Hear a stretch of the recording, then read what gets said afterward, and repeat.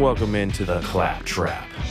Brought to you by Ultrasound Productions. Now also playing on 90.7 WKKL. Your thoughts on the crowd's response to him all night? On the crowd's response to Draymond? Classy. Very classy. What were your impressions of the crowd and the environment tonight, and how much was that a factor in the game? It was not a factor. We played in front of rude people before, dropping F-bombs with children in the crowd. Real classy. Good job, Boston. Uh-oh, Boston fans, we're in trouble. The Warriors are coming out and telling us that we're saying bad words. That means we gotta stop it. No chance that Game 4 will be a nut job house full of people chanting everything you don't want them to chant tonight. It's going to be a crazy game for the Boston Celtics in the finals tonight. I can't wait for it. Up 2-1 at this point. You just heard me open the show with the comments that have come from the Warriors camp. And oh man, they said these chants and I didn't really like it. I feel so upset. Really classy, Boston. I can't believe you would do that. Get over it. Come on.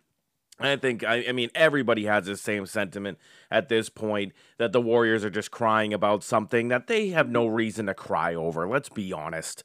What is the point of you crying about that kind of stuff? This is a toned down fan base. If I'm being honest, we used to do some horrible stuff, and I've seen on this playoff run alone, this fan base hold back from being the horrible group that they can be at times. Let's just be honest, Boston fans. That's how it can be, but we're now getting into the point where you got guys like Klay Thompson saying things. You got Draymond Green, you know, and his wife is now coming out on social media saying things, which I'm going to get into here in a second. But, man, it is a wild, wild time in the NBA Finals. And yes, we got other things to talk about today on the show. But obviously, we're starting off with the Celtics. Main focus on them. Game 4 tonight in Boston. It's going to be a heck of a game. Because if these Warriors that are complaining so much do not bounce back, I mean, it's over, right? It's got to be over. And at this point, if you're a Celtics fan, I have no problem with you feeling very confident based on what happened in that game. You have to feel confident going into Game 4. Now, they still have shown some of the very predictable sides of themselves, even in that Game 3. In the third quarter, you still tried and you gave up the lead. You were actually down in that game by 1 point, I believe 83-82 or something like that, after that third quarter or through that third quarter. So very predictable, very frustrating, but predictable in a good way too. I was saying going into this game, you knew that they were going to bounce back, and they ended up getting the referees that would suggest that they would bounce back anyways, with Scott Foster out there, the guy who is going to not take any of Draymond Green's WWE-style defense or offensive lineman, defensive end type of football play out of Draymond Green, and it didn't happen. He ended up fouling out of the game. He was a no-show in this one, but you did have the return of the Splash Brothers, I would say, with Klay Thompson finally turning it on, and Steph Curry doing the damn thing like he continues to do throughout this finals. He is the guy of this finals still. Yes, Jaylen Brown has played the best for the Celtics throughout the first 3 games, but Steph Curry has been the Steph Curry that we know him to be, and it's shown. But, man, I got to just be honest, with these comments coming out, the back and forth nature of the being upset about the fans thing, you just sound like babies. Why even complain about this kind of stuff? And I remember that there was things like Klay Thompson calling out the Cleveland Cavaliers for being upset, getting offended by their crowd, saying things to him when there was a woman that called out LeBron James for being she said a bunch of inappropriate words, so I'm not going to repeat the comment, but that came from a Warriors crowd. That came from that same crowd that is rooting for you all the time. So to go into another stadium to be that upset over some F you Draymond chants, which I get it. You shouldn't have that kind of stuff. And even Anna Horford, Al Horford's wife, came out and said, that slurs and threats are obviously never okay, but you're going to hear the B word, and you're going to hear F-bombs. It is what it is. I mean, that is just a game of basketball. You're hearing it a lot on the court itself. Draymond Green himself is saying things on the court that the crowd should not be able to repeat, right? That's basically what we're going with here. That's your defense. But I don't know, just to hear all this stuff and to hear that it's just these minor things, in my opinion, the F-bombs, the B words, that kind of stuff, that I'm much more on board for. The stuff that used to happen in Boston, that's the disgusting stuff. If people started doing that stuff again, or even like the throw the water bottle at Kyrie Irving kind of crap that they were pulling, that stuff can't stand. And I would 100% back you on being upset in your post-game press conference about that. But this, the F you Draymond chants, after everything that happened in Game 2, after the way that he was, calling out the Celtics and all these kind of things that were happening, of course you were going to get that. Of course you were going to get that. But you even had Draymond's wife coming out and saying things on her social media account, posting a nice little message that said, "Tough loss tonight, but in no way, shape, or form should fans be allowed to chant obscenities at players. Are they not human? Is someone standing at your job saying off the wall things to you? The NBA has the audacity to have a whole code of conduct card at every seat about fans and their behavior and how they could be ejected from a game or banned, but a whole crowd section, numerous people, get to chant F you Draymond." So I get it, right? It's inappropriate technically, but come on. You just sound like babies. And then on top of that, Draymond, to go into your press conference and have your little kid sitting right next to you, and they asked you, "How'd you play, Draymond?" And your response was this. Marcus Thompson, the Athletic. Draymond, how do you feel you played? Poop. Yeah, you have no leg to stand on anymore. It's over. You don't. So, have fun crying some more, but it's not going to matter going forward. All right. I'm going to keep talking about this Celtics game. I haven't even broken into the game yet and talking about the actual basketball that was played. We've only talked about the complaining about the crowd. We're going to do that when we come back after this on 90.7 WKKL. The Claptrap with your host, Zack Clapp. First finals game here at the TD Garden since June 13th. 2010. That's 12 years ago. The Celtics beat the Lakers to go up 3-2 in those finals. Back up top, Wiggins drives on Horford, spins up and under. Porter launches a contested shot. It's good. Otto Porter nails it. It's a 2-point game. Al Horford not up high enough. Curry launches a three, puts it in.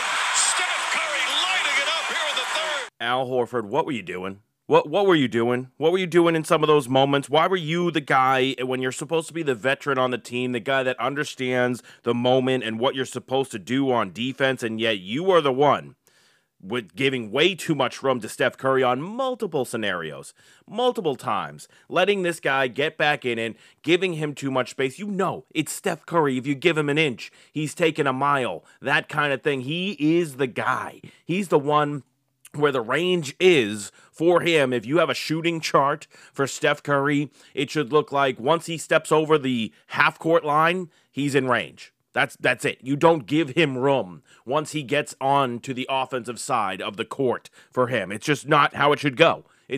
So I don't understand what was going on with Al in that game. I'm not going to tell you that Al had an overall bad performance because he did have some great moments, some big threes, good defensive plays, blocks, everything that he needed to really do. He did them, but then you had moments like this, and it could be that he was just tired. I get that. He's getting older. He played another 30 minutes in this one, and he's been going nonstop throughout this entire playoff run, desperately trying to get this team to where it needs to be. And he had an efficient game. 11 points, 8 rebounds, 6 assists. He only took 7 shots. He was 5 of 7 from the field, 1 of 2 from three-point range. Now, he did miss both his free throws, but he had a steal, a block, and no turnovers in the game. So great job by Al Horford in those statistical categories, but man, the things that don't show up on the stat sheet, him not getting in the face of Steph Curry, him backing off, sagging off, give them the 2 down low. I don't care. Stop giving up the easy 3 when they do a high screen and roll with Draymond Green, and all of a sudden Steph Curry has 2 or 3 feet between him and Al Horford, and he's jacking up a 3 and hitting them. That's one of the major reasons that you ended up losing that third quarter. And that's one of the major reasons that they were actually able to get back in this game. Now, I got to ask also, at this point, I'm starting to be concerned about it, and I understand. It's good when you can be the fourth quarter team that's able to come back. But is this Celtics playoff team the worst third quarter playoff team of all time? They've got to be up there, right? They've got to be ranked that high. They have lost so many third quarters on this playoff run. And once again, it's great to be the fourth quarter team that's able to come back.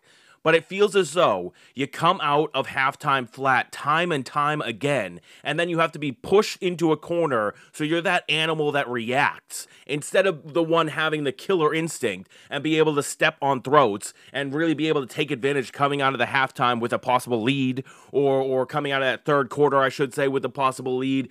And sometimes they're able to, right the ship at the end of the third quarter, but I don't count that as being good. You're certainly giving up an entire third quarter worth of bad play, and it always happens. And yes, the Warriors are the best third quarter team. They have been that all year, but technically, the Celtics were the second best third quarter team all regular season. So what happened? What happened? Once you get into the playoffs, now you can't play in the third quarter? Is it because Ime is not getting you pumped up enough coming out of the locker room? Is it because you actually take that halftime as a full-time break and you shut yourself down and now you're coming out cold out of halftime? What is it, Celtics? What is it, Jason Tatum, Jaylen Brown, Marcus Smart? What do you guys need to get pumped up in a third quarter and come out with your hair on fire, ready to set that game ablaze with all of your intensity, all of your aggression, and all of your defense? I don't understand it. But instead you have guys, even like Al Horford, like I said, sagging off at pivotal times in the game and giving up threes, allowing them to create momentum and build something towards getting an actual lead in this game. They had a lead 2 times in this game. I believe when it was 2-0, and then when it was 83-82. Those were the 2 times. So you completely blanked them in the first half. Great job, able to stay ahead of the game. And you've been able to do that in most games. But then that third quarter comes around and all of a sudden, we're in a position where it's just mayhem for the Celtics. They can't figure things out. They can't get out of their own way. And all of a sudden, the Warriors are in a position where they can get a lead. It's just disgusting. I'm expecting it again in Game 4. Regardless of how the way that the game is going, I'm still expecting them to come out flat in the third quarter. How sad is that? How sad is it that we have to, look at our Celtics squad and think that there's no way that they're ever going to even compete in a third quarter? I remember earlier in this playoff run, I believe it was against the Heat, when they finally just tied them in the third quarter, and I was like, hallelujah. All of a sudden, we got a good effort in a third quarter, and now we're going to be able to go on in the fourth quarter and win this game because that's when they shine. That's great. That's great. But when you're asking for your team to just be able to tie the third quarter, that's a little sad. It is. It really is. So I'm upset with that. I don't know what they're going to be able to do to change something in those along those lines. I don't understand how they could do it. It's got to be something from the coach getting you a better halftime pump-up speech, or maybe your heart and soul can lead you out there and tell the team that they need to actually show up in the third quarter. Because, yes, it's great that they can be a great fourth quarter team. It's great that they can make these comebacks, and, of course, we want them to win whatever way. It doesn't matter at the end of the day, but, man, you gotta feel that anxiety in those third quarters whenever it rolls around and you know that your team's just not going to show up. They're just going to take a quarter off. And yeah, they'll probably get hot in the fourth and it'll be all exciting, but we're not doing it for the TV or the movie, script in the future. We're trying to actually just win basketball games. Just win them. And you could do that in the third quarters, and yet you decide not to. So I don't understand it. All right, I got to keep talking about this Celtics game and the Game 4 that's coming up tonight. I'm looking forward to it. So stay right here on 90.7 WKKL. We'll do more of that when we come back after this. The Claptrap with your host, Zack Clapp. People's feelings get hurt, even if they're called a bad word. I guess his feelings just got hurt. Dropping F-bombs with children in the crowd. Real classy. Good job, Boston. All right, well, I just had to play that clip because you go back to the 2016 NBA Finals where it's the Warriors against the Cavaliers, that series where they blew the 3-1 lead, and you had a fan from the Warriors yelling at LeBron James as he was going off of the court in that game, saying that he was a B word, basically. That's as much as I can get into it. If you haven't heard the comments before, you can go and look for it. The woman that that heckles LeBron James after the Warriors Cleveland finals game, and Clay comes out and talks to the media, and he says, well, I guess that, he's got to deal with it, and he just got his feelings hurt. I don't know, something like that. But now you flip it to 2022, and you have Klay Thompson dealing with fans yelling from Boston, and all of a sudden, oh, you're real classy, Boston. Well, maybe he's matured, In 2016, people can change, I guess, right? So I guess we think of it that way, but man, it just looks bad for Klay. It looks bad for Draymond. Like I said in the last segment, you got him, or in the first segment, you got Draymond coming out and saying that, or his wife coming out and saying that it wasn't classy and that kind of stuff for hearing those kind of chants. And then once again, he goes into the press conference.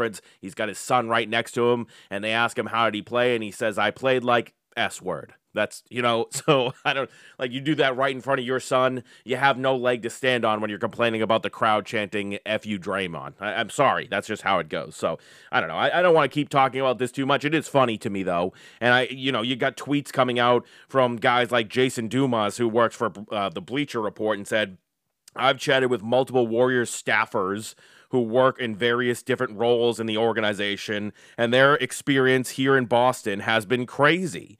One told me, I had to take off my Dubs shirt Wednesday morning because I kept getting cussed out. Another said, I've been flipped off 17 times while in Boston. Well, I mean, hey, it is Boston, and you probably weren't, using your directional, or you weren't going quickly enough when it was a yellow light and somebody got upset about it and they were up your butt and beeping at you and cussing you out. They were probably going to do that anyways. It doesn't matter if you're wearing a Warriors shirt or not. It's just a little extra added motivation at this point. I think that's just normal Boston, if we're being honest. That's just, Boston people are going to do that. That's how it goes.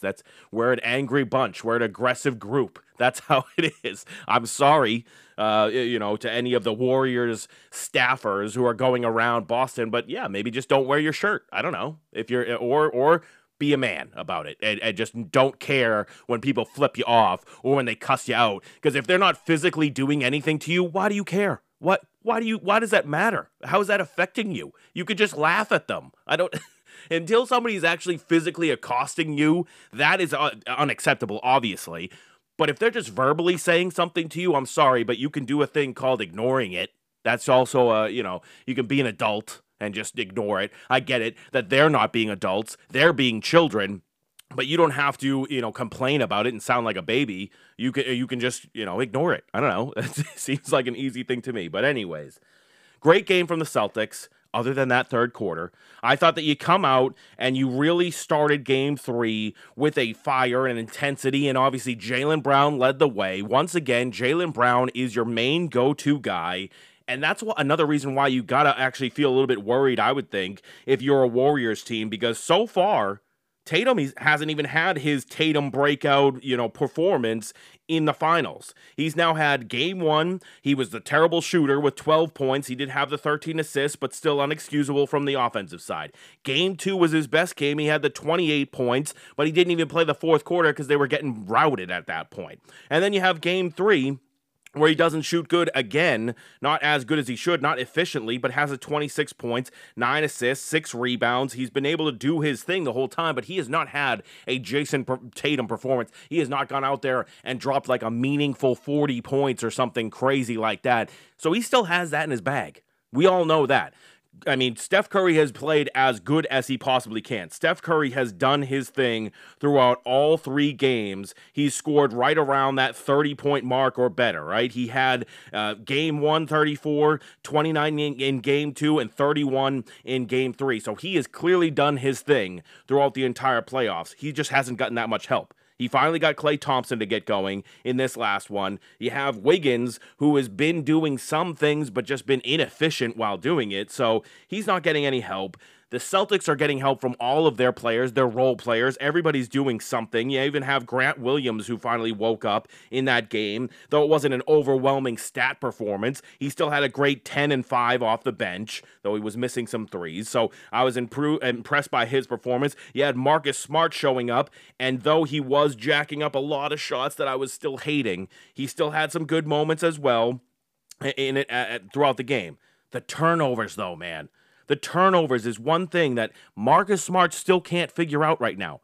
He had another 5 turnovers in this game and was trying to lead the show once again. So I got to ask, is the heart and soul getting back to his old ways and just trying to be that third superstar on the team, or that big 3 guy on the team in this one? Because I don't know if it's going to actually matter or not, but I don't want to see it. I don't want to see it. Yes, I know that they had that crazy stat where it was the first time in an NBA Finals game that all 3 players had 20 and 5 assists or 5 rebounds in each single game, or in the game together since the 84 Lakers, where they did it, something crazy like that. But I mean, he's still been playing really bad, right? We all agree that Marcus Smart has not been playing good basketball. He's been playing well enough, and the Celtics have gotten performances from everybody else that's been good enough.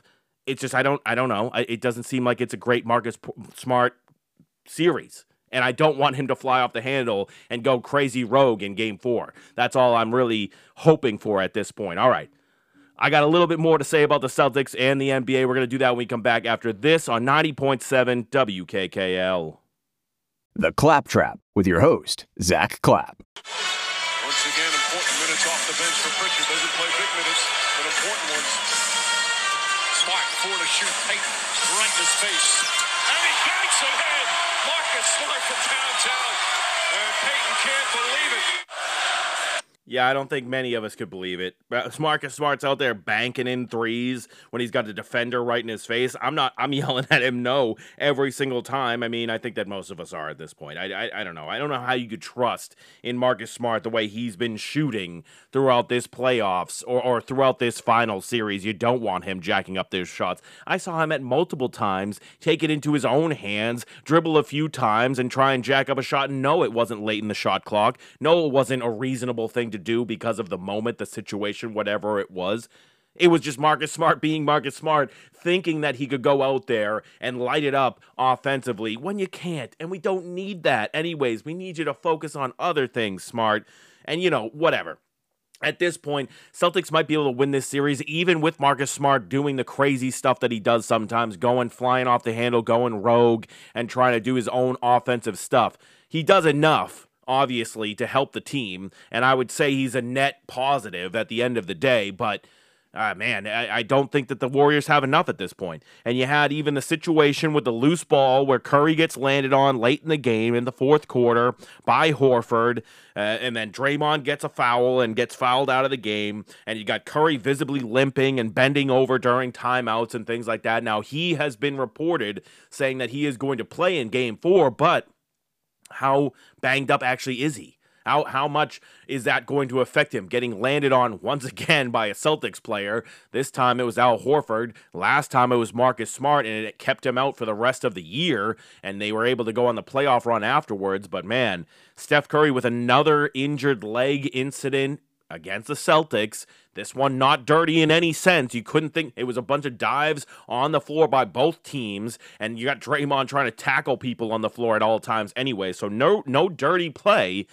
But it's now a situation where you're going into Game 4, Celtics have the 2-1 lead, and you need another great performance out of Steph Curry because he has been the only reason the Warriors have been in this series so far, and he just got another injury, an injury that has people questioning, Steph, are you going to be able to play in this game? And he says, yeah, I'm going to play, but, is it going to be 100%? Probably not. Now, he didn't say that, but everything is leading us to believe that there's no way that he could be 100% after something like that would happen. And it was only going to get worse after the game, right? I mean, obviously you can hobble through the game. You got a little bit of an adrenaline rush. You're going to get through the rest of that Game 3, though it was looking like he was in pain the entire time. it's only going to get worse when that adrenaline finally goes away and you're sitting at home and that leg is starting to blow up or whatever. So we'll see what he is going to look like tonight. That is going to be a big storyline, in my opinion, as to what happens with this game overall, because if Curry is not there to be your igniter at all times, then you need a dominant performance from Klay Thompson. You need Draymond Green to actually show up and do something. You need your all these other guys off of your bench, your Jordan Pooles, or your starter and Wiggins. You need those guys to step up and actually show themselves on a road game 4 in Boston, where the crowd is going to be going nuts. I don't believe it. I don't think that they're going to be able to do it. I've predicted games 2 and 3 to a T at this point. I don't want to, pat myself on the back too much right now, but I was starting to get worried going into game 4. I felt like this was going to be a hard one to talk about, hard one to predict, I would say.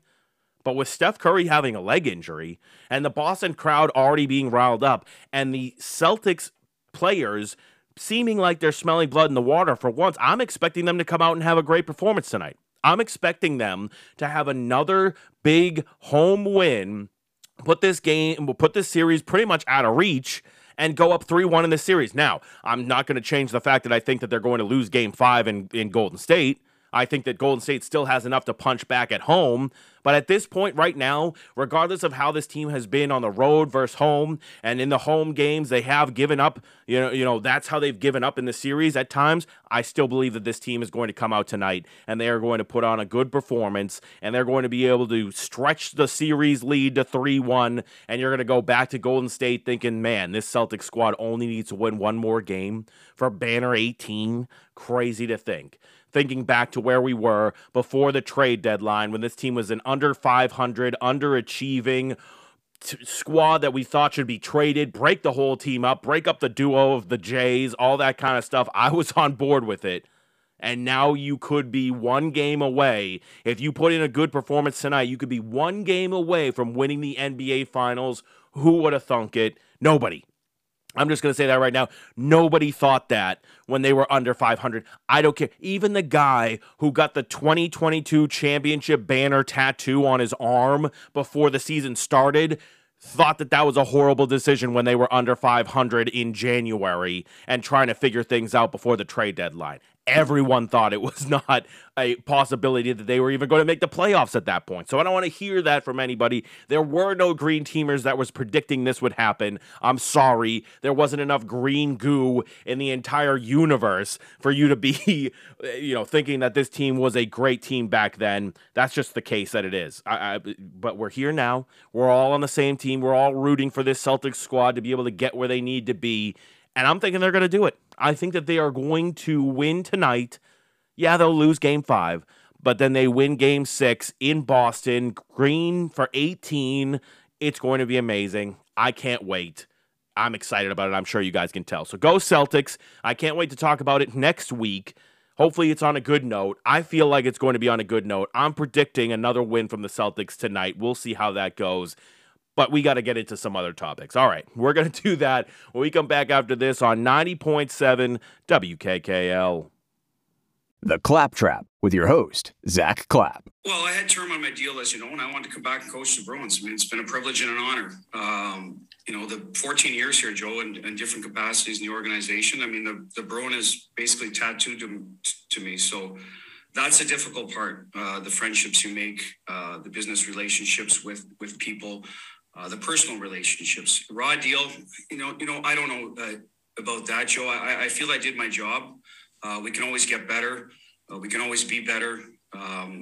Every coach, player, management, anybody walks away from the game at the end of the year. Where could I have done better to be the last team standing? It's not that easy. We were close, obviously, in 19. Still bothers me to this day, but we could have done better. But at the end of the day, I understand the business part of it. I really do that, the coaches come and go. I got an opportunity, Hags, because a very good coach got let go who won a Stanley Cup here. So I get it. And at the end of the day, did I still want to be here? Absolutely. Do I want to coach in this league? Yes, as soon as possible, because it's what I do. I coach and I love to do it.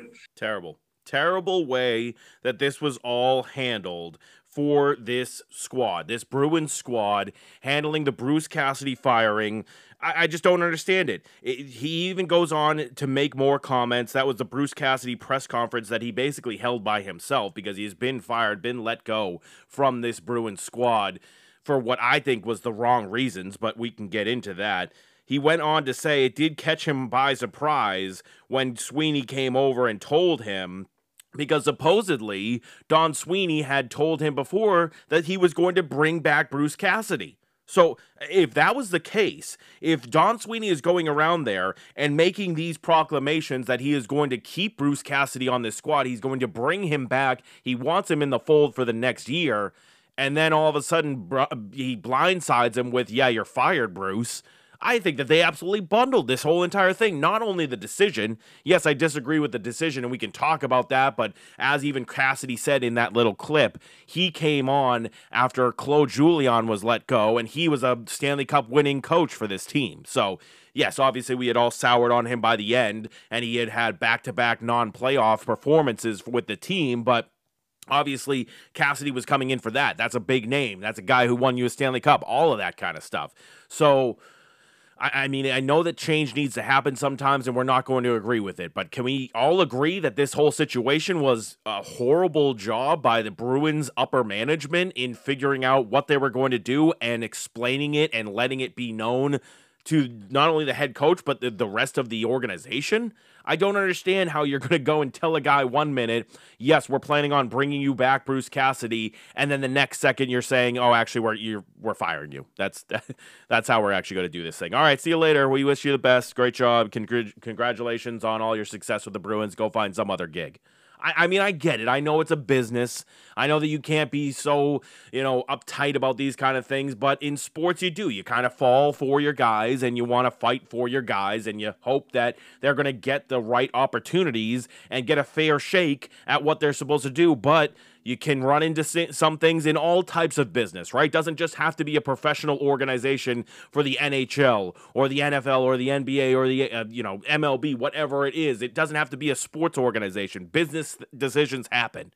They just happen, and they are not always made for the right reasons. They're not always made made by the brain. Sometimes they're made by the wallet. Or sometimes they're made by the fact that you got friendships and you just happen to know, Cam Neely. And all of a sudden, since you guys are buddy-buddy, now Don Sweeney gets to keep his job. And Bruce Cassidy, who has done a phenomenal job, in my opinion. Yes, obviously, 2019 stunk. That stunk, and we blew a huge opportunity. But he has done a phenomenal job, in my opinion, of making this Bruins team a perennial playoff contender, getting to at least the second round of the playoffs in the majority of the times that he's been here, getting to around or over 100 points on the season for the majority of the time that he's been your head coach.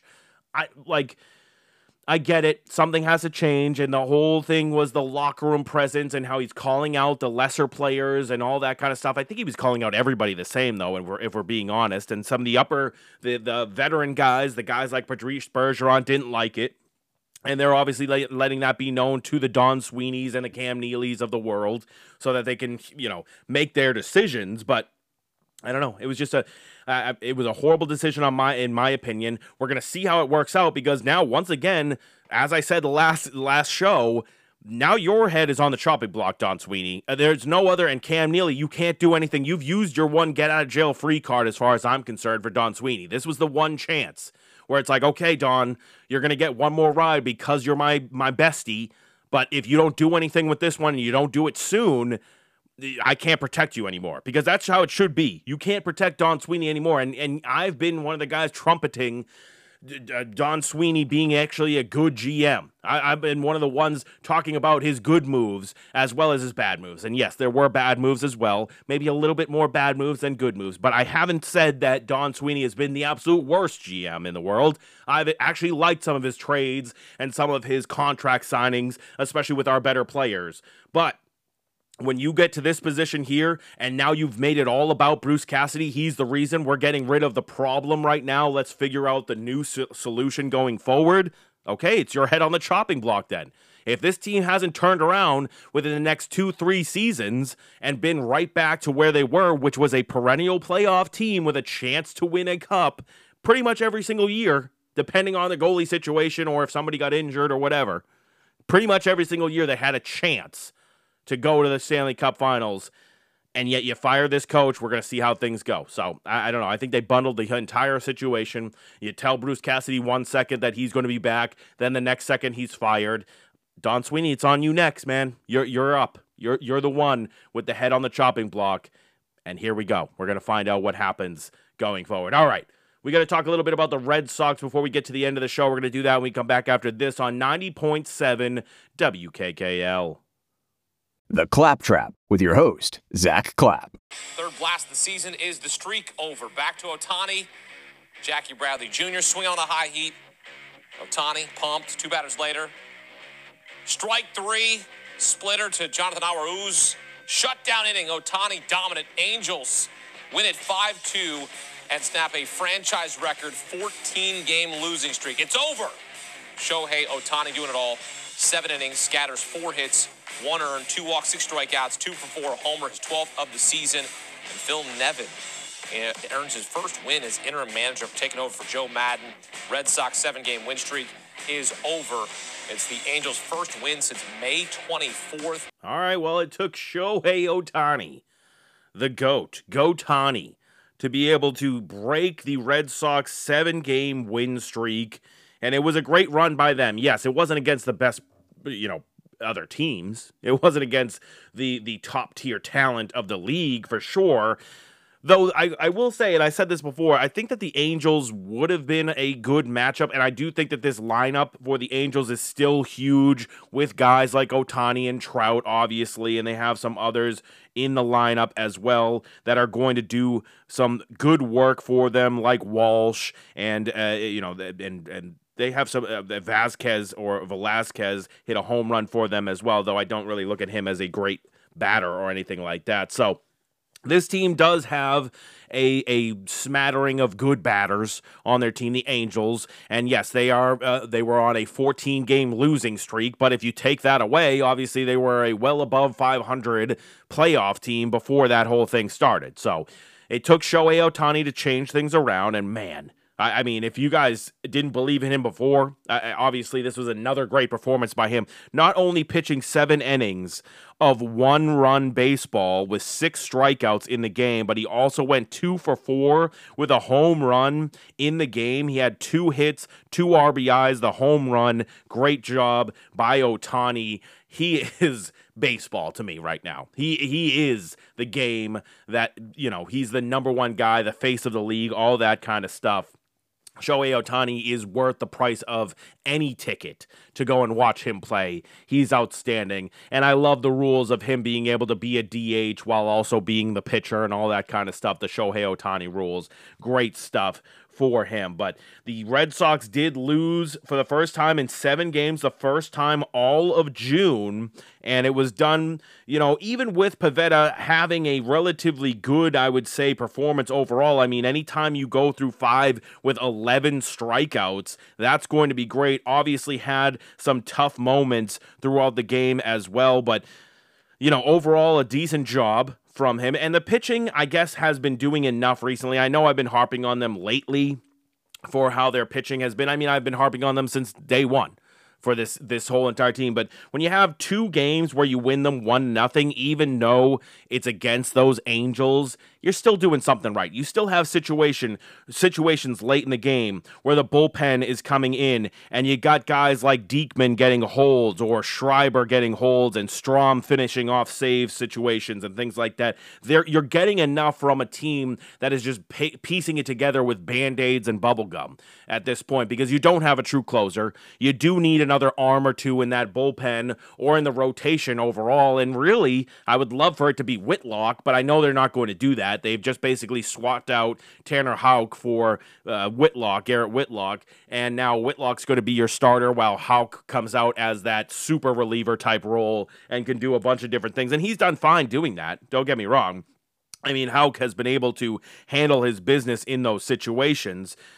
But I don't know. I would much rather you have the starting pitching going than the having to worry about putting a player like Houck, who I thought had moments throughout the start of his career where he showed signs that he could be a starter. I don't understand that whole move, but I guess I don't understand anything that the Red Sox are doing nowadays with not paying Xander Bogaerts. You're basically your face of your organization, not going out and getting any more starting pitching because you have Chris Sale coming back, moving Whitlock to the starting rotation, Houck to the bullpen rotation. I don't understand any of it. It doesn't make any sense to me, coming in, signing a guy like Trevor Story when you have Xander Bogaerts and you're not going to give Xander Bogaerts the money, even though you gave Trevor Story great money. I don't know. These are the kind of things, these are the kind of questions that I have for this Boston Red Sox team, and I want to know where we're going to go from here at this point. Where are we going to go when we can't bat the way that we've been batting at certain points during this season? What is this team going to be able to do defensively? From a pitching standpoint, whatever they need to do, I don't know. I mean, I've seen some good coaching decisions. Don't get me wrong. I think that, Alex Cora has done great with the bullpen that he has, and I think that that's one of the things that he's done great in previous seasons as well. Work with a less than spectacular bullpen and be able to manage your way through things. So I've seen some good stuff from him. I've seen good base running, which has been an issue in the past. You've seen good calls from the third base coach sending runners in, tied at 0 games and winning games 1-0 because of good base running decisions. I've seen things improve from that side of things. The coaching and the bats have gotten better from their swing at everything attitude at the beginning of the year, but the pitching is still going to be a concern, right? Is that not a concern to anyone else? I'm sure it is. I'm not talking to nobody here at this point. The pitching is going to be a concern, and they need to figure that out going forward, or this Boston Red Sox team is just going to be fun to watch offensively, but once again, not be able to do anything in the playoffs. That's just how it's going to be. Once their bats run out, they got nothing else to do. All right.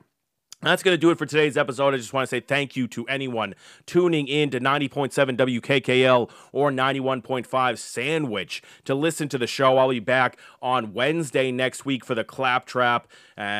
Wednesday and Friday every week, 12 to 2. That's what we do. That's our area that we're going to talk about everything. Get all the Claptrap out, all my ridiculous comments on all of these things going on, but I appreciate you guys, seriously, for listening along. It'll be up as a podcast wherever podcasts are found. Just search the Claptrap. You'll be able to find it, and I would appreciate you listening along.